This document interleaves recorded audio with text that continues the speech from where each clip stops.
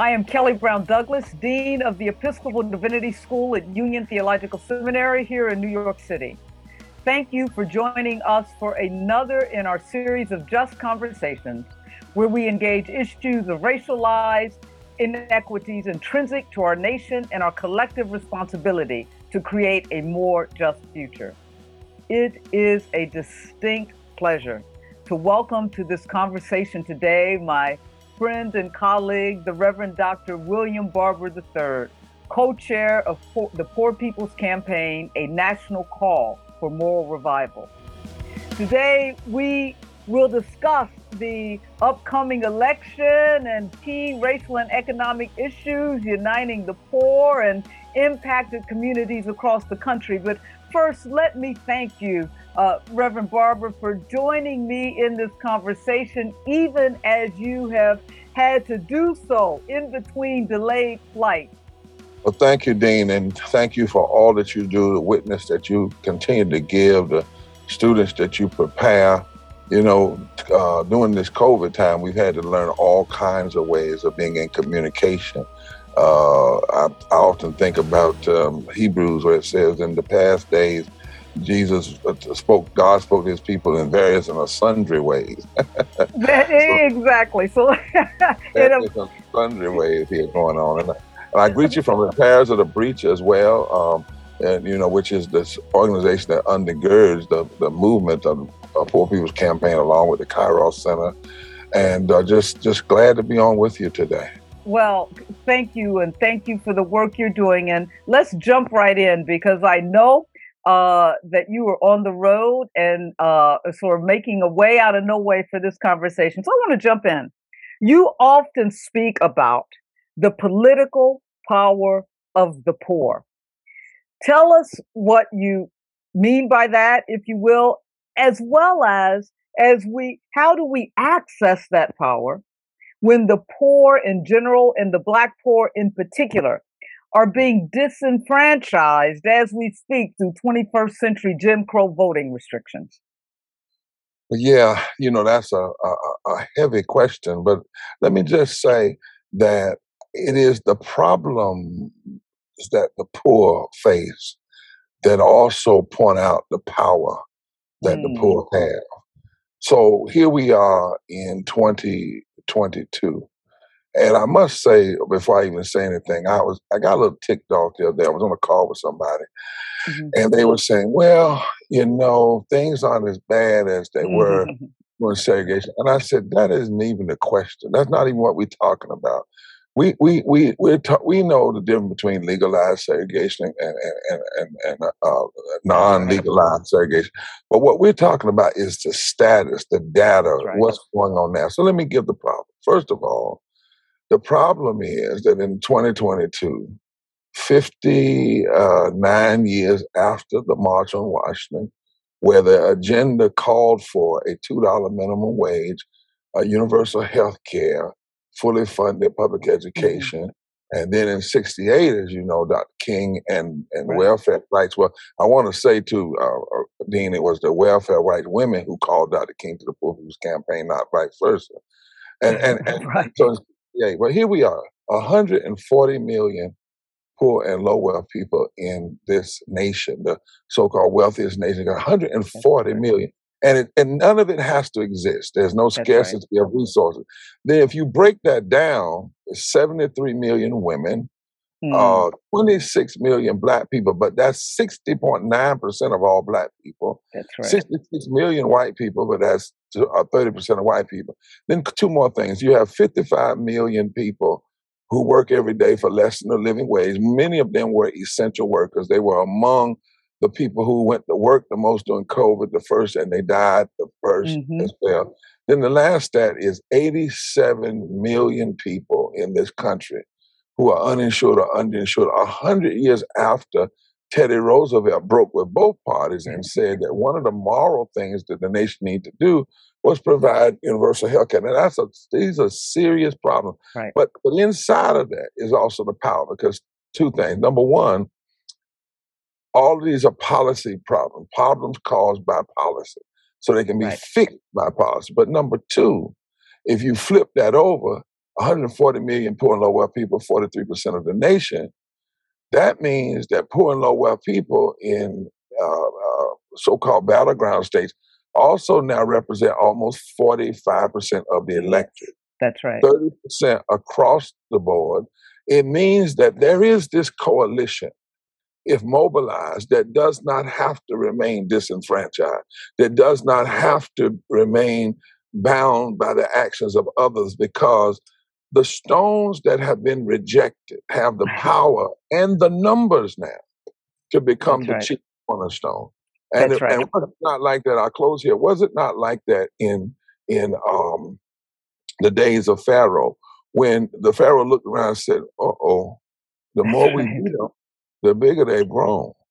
And the key for us now is to mourn over the problem. 700 poor people die every day from poverty, 250,000 a year. But then also say, inside of that deep, ugly problem is all this power and potential. Right now, I'm gonna stop really here. North Carolina, I'm gonna give you some Right. numbers: 19%, Right.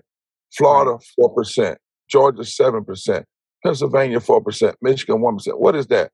That's the percentage of poor and low wealth folk who, if they voted today, they didn't vote last time. If you could just get 19% of those who didn't vote in North Carolina, 4% in Florida, 7% in Georgia, they could control every election.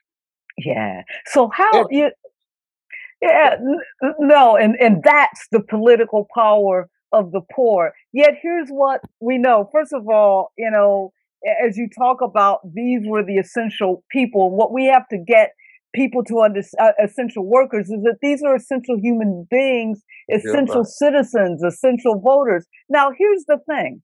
One of the uh, biggest threats, if you will, to a democracy like ours, or an aspiring democracy like ours, is inequality, inequity, injustice. That you have this maldistribution, if you will, of justice, this maldistribution of wealth, that you have the poor, and therefore you can prey upon the poor and others with sort of the misinformation that divides the electorate, but certainly divides the poor against itself.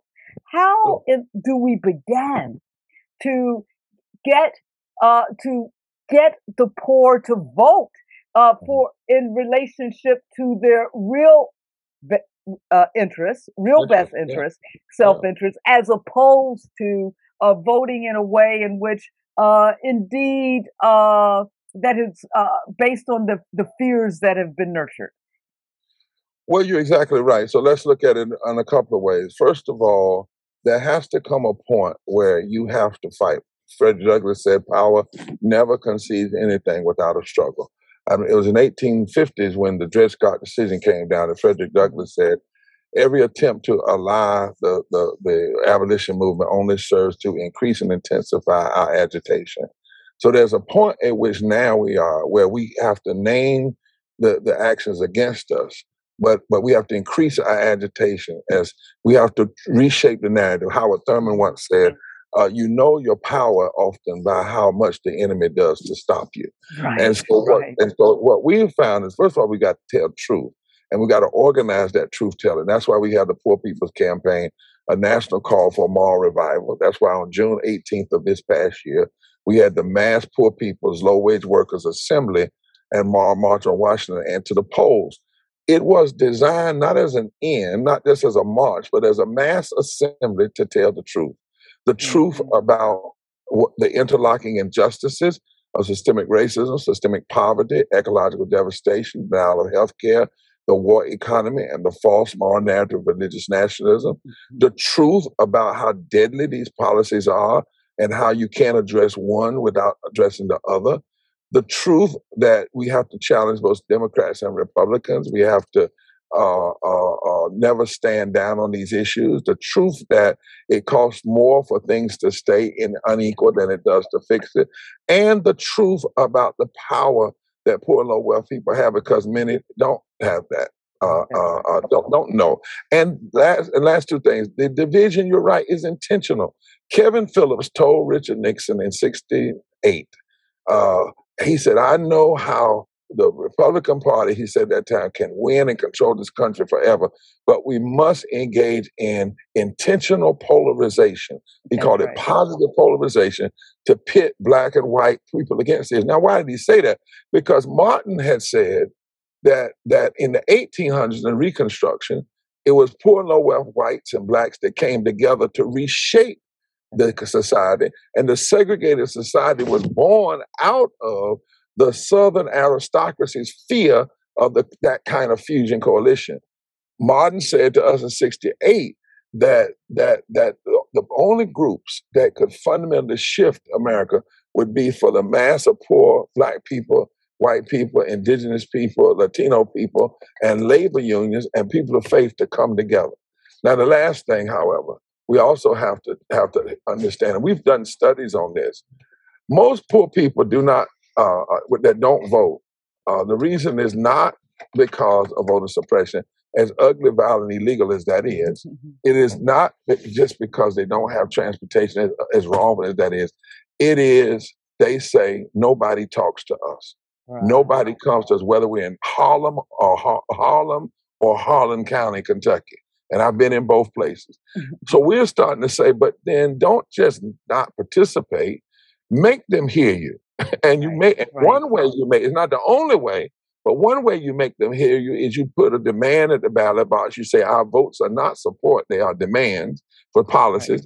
Another way you make them hear you is being willing to put your body on the line nonviolently, so forth and so on. Then lastly, the data actually shows that when poor and low wealth people vote, they tend to vote their interests, and they vote for the. Now here's the thing: you will hear that, for instance, poor, low-income white folk vote against their own interests. The data says that's actually not true.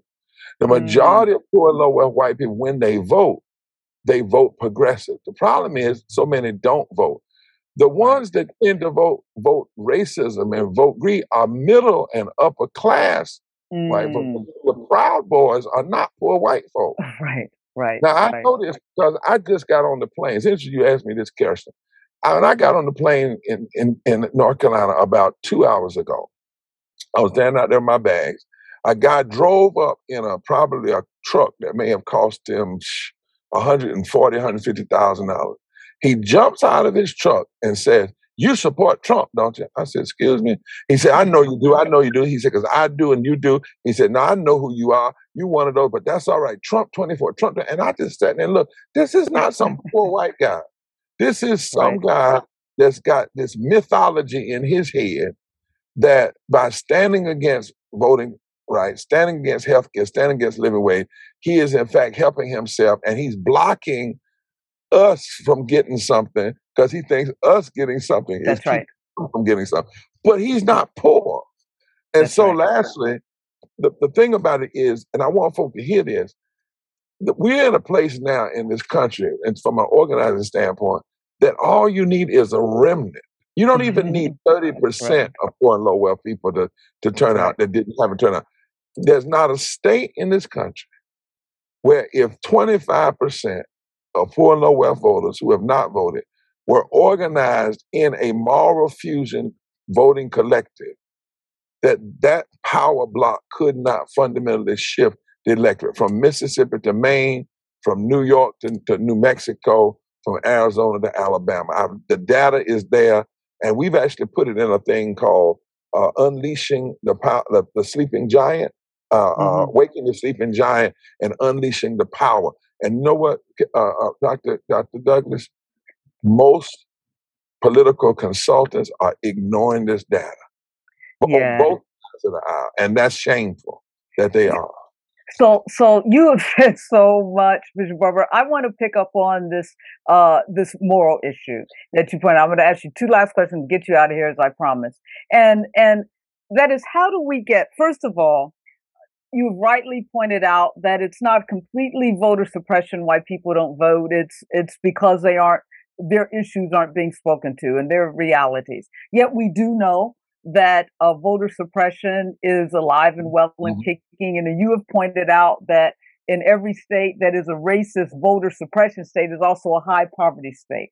That's right. How do we get, in particularly the faith community, you talk about what politicians aren't paying attention to, but how do we get more in the faith community to view not only voter suppression but voter turnout, that all of these issues about which you were speaking, as not simply a political issue but a moral issue? That's right. how Or, how, or, how do we or at move least it's that? God's politics, Jesus' Right, politics. right. Let, Well, let's Jesus was political. That's right, very much so. Let's start with Genesis and suggest that voting is a gift from God. Hmm. Voting is not a gift of the Constitution, it's a gift from God. God gave humanity the right to vote, to choose in the Garden of Eden. If you look at that, if you look at the original biblical story, however you believe it as a story or actually happened, the bottom line is God gave humanity koil. In Hebrew, the word is koil, K-O-L or Q-O-L, which means voice and vote. That separates us from animals.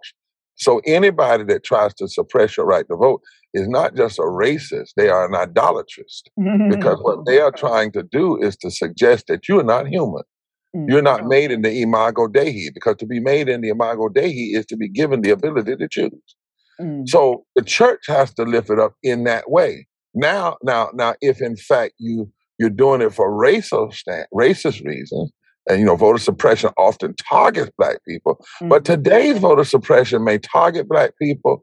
But when we won the biggest case against modern day Jim Crow was the North Carolina NAACP versus McCory. When we sued, we showed how it was that their laws were racist, class-based, also Mhm. affected women and students. In other words, we showed that they engaged in racism with surgical precision, but that surgical precision toward black people had collateral damage on That's right. Latinos, on Asians, on natives, on white people, on poor whites, and on students and on the disabled.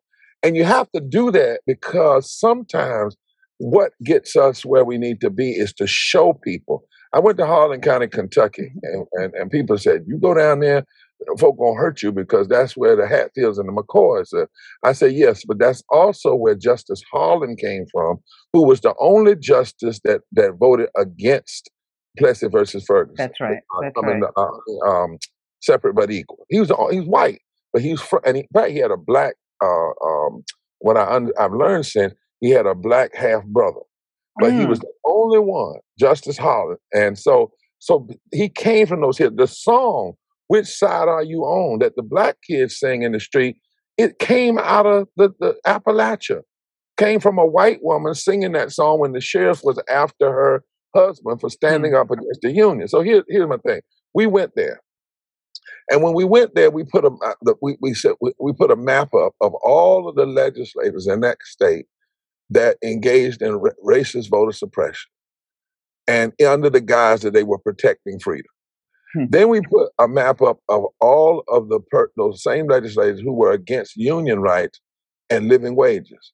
One of the guys, white guy in the room, said, "Reverend Bob, do that again." I said, "Do what?" He said, "Show us that again." I did, and he said, "Well, I will be damned. We being played against each other." And I Right. said, "Now what were you gonna do?" And so you know what? Those counties got together in 2018. Five counties that were so-called red counties. They took this new understanding that they were being played. They had never been shown it as clearly as we showed it. They organized and they sent an incumbent extremist Republican home, put in office a governor who was for living wages, for felony reenfranchisement, and for health care. So I don't talk just theory. I'm telling you Mhm. that if we can build these coalitions, we've got to show people that the same people that would suppress a vote will take your health care, will block Right. will keep Right. your water dirty, won't clean. I mean, it's right there in front of us, but we Right. have to take the time, which is why, lastly, we wrote a piece, and I want your audience to look at it, called "The Souls of Poor Folk." Mm. Audited America 50 years after the Poor People's Campaign. And then we laid out a 14-point agenda for the healing of the nation. And it's rooted in what we call moral analysis, moral articulation, and moral action. But here's one criticism that we have to say of the church. Now, Reverend Douglas, you are a preacher, and everybody knows at the end of the day, you do a lot of things, but you preach. And when you preach with justice and love. I'm a preacher. If there's anything you're supposed to do as a pastor is preach. I mean, I know we do other things, but every Sunday you have a captive audience. Here's the critique and why, and the church has got to get better and in a hurry. Yep. The Pew Foundation did a study a few years ago, and they studied 50,000 sermons. And then they did a chart and on what came up the most at what percentage. In predominantly white churches, doctrine and order came up the most. In the black church, hallelujah and God. But poverty didn't even register. Even though poverty was the first sermon Jesus talked about. That's right. That's right. And the last sermon he talked about, right? And all in between. And then there are 2,000 scriptures in the Bible that speak to how we are called to treat the least of. If we are not preaching, if we are not saying the Spirit of the Lord is upon me to preach good news to the poor, and we're not preaching those sermons, not just on King Day or once a year for Justice Sunday, but as the center of the gospel. That's right. Then we actually are undermining the possibility to reshape the moral consciousness of this nation. No, that's for which the church has to repent. I've been to major church denominational meetings, and I'm a denominational guy. I was a moderator for my church denomination. I'm a church bureaucrat too. But I've been to major denominational meetings. Folk meet 5 days, 7 days, 2 weeks sometimes. That's right. And not one sermon on poverty and injustice. And yet it's the centerpiece of Jesus' ministry. Yeah, that's right. We like to say at EDS at Union, social justice isn't the add-on, it is the gospel. And there's a reason that the story tells us that Jesus was born in a manger. With those people who were left out and marginalized. And that's the beginning of God's justice. And so you are right. It begins with the most disenfranchised, with the poor, with the manger people, with whom Howard Thurman says those with their backs against the wall. And I like to say, and have no wall upon which to lean their backs. I want to get you out on this. Well, let me tell you one thing to what you just said. Go ahead. So in a real sense, the Poor People's Campaign, a national call for moral revival and repairs of the breach. One of the most important things we're doing now is reshaping the narrative. Because if you don't have one of the most important things we're doing in repairs of the breach, the Poor People's Campaign, is getting the right narrative, the right facts. That's right. When we started, people were telling us it wasn't but 39 million poor people in this country, government officials. So when you operate on a lie, or you allow the problem to be lessened, when you don't talk about the fact that 250,000 people die every year from poverty before COVID, then there's no intensity in what you're saying. As my grandma used to say, there ain't no anointing on it. Ain't no anointing on it, because it ain't dealing with the truth, right? So part of what we're doing is reshaping the narrative, because without the right narrative and prophetic imagination, you're never going to have the right prophetic implementation. Brueggemann talked about that. Rabbi Heschel used to talk about the first role of the prophets is to tell the truth. That's the only way. And so what's happening is, though, in the Poor People's Campaign, we recognize that all preaching is not to be done by those who wear collars. In the days of Ezekiel, when the land was ripe with injustice, and God told Ezekiel, he said, the problem is that the politicians are like wolves. This is Ezekiel 22. He said, and the priests are telling them things I have not told them, which makes them act that way, because they're not being challenged. Then so God tells Ezekiel, I need you to find a man who can stand in the gap. Well, he then couldn't find one. But he then found this valley of dry bones. Mm-hmm. And God said, can these bones live? I like to say, can these bones live, talk, preach? Because the text says that bones became this great army of articulation, right? That's right. It became a voice. That's And right. so what we're trying to build in the campaign, first and foremost, is a voice. Right. A voice Right. of millions, and the voice coming from the people impacted, because they are the greatest moral leaders and the moral voices. Now, we got really criticized, and I thank God. I love the Episcopalians that were there, because you all didn't. Some people, had the nerve to criticize us when we went June 18th. We had 150,000 people in the street, Right. a couple of million folk online. Some people said to me, well, you don't think you should come to DC and put ordinary people on the stage. When you come to DC, you let the leaders speak. No, And no. that's the problem. That's right. The first That's right. 100, we had impacted people putting a face on these numbers and a voice on these numbers, and every one of them ended that what they said, we won't be silent anymore. Yeah, and one of the things I've always liked about the Poor People's Campaign, Repairs of the Breach, is that you don't talk about people and treat people as if they're statistics. You let the people talk for themselves, and you humanize the fake people behind the numbers. And that we aren't simply talking about numbers. We are talking about real, true human beings, and they can tell their story if but we would provide a space and empower them and give them the voice. I let you out on this real quick. We got 2 weeks. Midterms are coming up. What can we do now as faith leaders, as community leaders, to get the vote out so that we can realize the political power of the poor? What must we do now? First of all, recognize that your votes are not supports, they are demands. So we need to be voting with the saying we're voting on policy. You look at every candidate based on policy. Where do they stand in relationship to the poor, living wages, health care? Not talking about their party, where do they stand? And then you vote, but you let them know, if I vote for you, you get in office, I'm expecting you to act. I'm not expecting you to get elected and then say, wait a minute, we got to be gradual.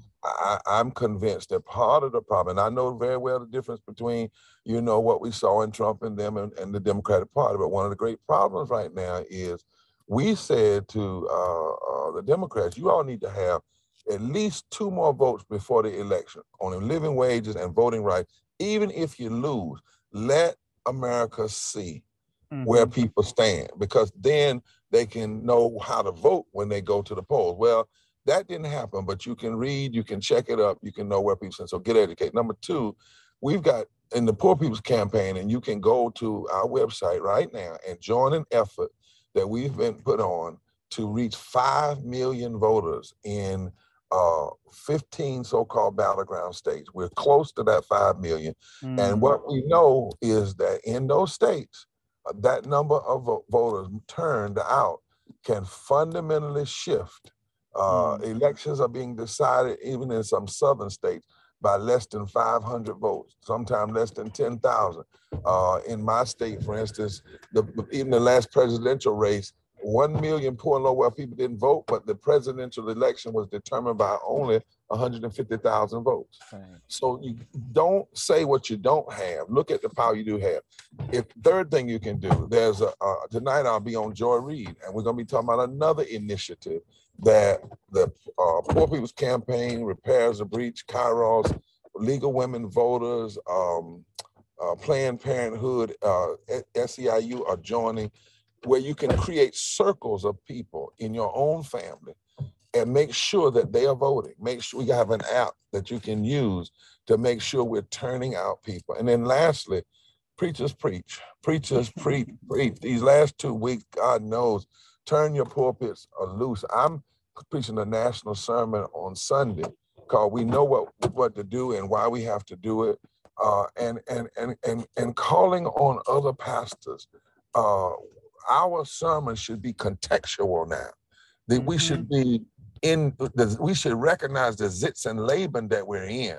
the challenge to the soul of this country where we are. And we're not talking about electing Jesus. We don't have to do that. We don't have to elect Jesus, but we at least ought to look down the list of policies and know that if someone is saying my policy is blocking living wages, blocking health care, suppressing the vote, pushing violence, hating gay people, taking away women's rights, that's not anywhere even near anything that would look like a Jesus agenda.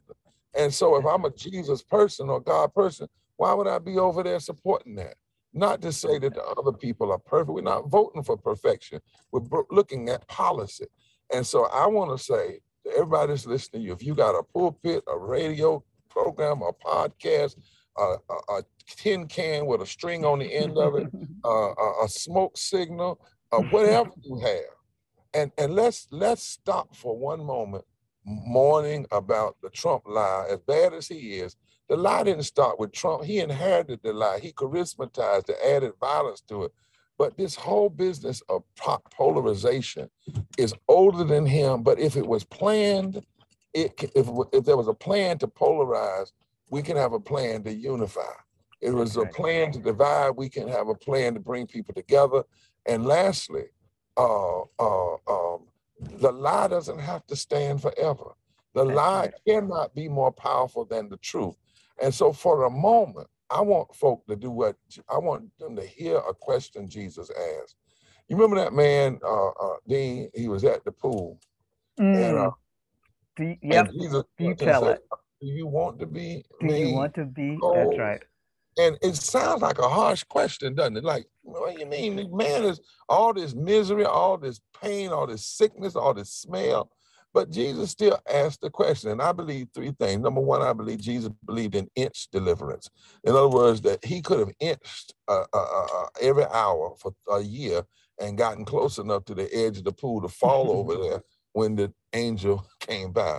Number two, I believe that Jesus believed in pulling one another together ministry, that all of the poor folk and sick folk could have got together and pulled one another over to the edge and then threw themselves in with the angel. So that there was not so much, it's not that they didn't have a way of deliverance. For some reason, the misery had beat them down to the point that they didn't have a will. And when Jesus asked that question, the man said, nobody, I don't have anybody. And it's interesting that what Jesus said is, it's almost like he said, I know what I asked you. Right. He said, I'm saying, are you willing to start organizing? Start organizing that map like you don't have to be here. Yeah. I'm saying, so start organizing these votes like you don't have to be here. Well, you know what? That's a good note to end on. And what you remind us, you've always spoken about the moral revolution, and that moral revolution begins with us. And within these next 2 weeks, it begins with us organizing our votes, organizing our voice, changing the narrative, and allowing, as you say, the truth to overwhelm the lie, as it always does. God's truth always stands. Reverend Dr. William Barber, thank you not simply for this conversation. Thank you for your work. Thank you for your moral voice. Thank you for your moral witness. And I ask all who listen and all who are engaged in this just conversation this afternoon to let us just all get on the arc that bends toward justice, so that we can indeed have this moral revolution that creates a more just society. Thank you, Reverend Barber, for this conversation. Thank you. Forward together, not one step back. That's right. Thank you.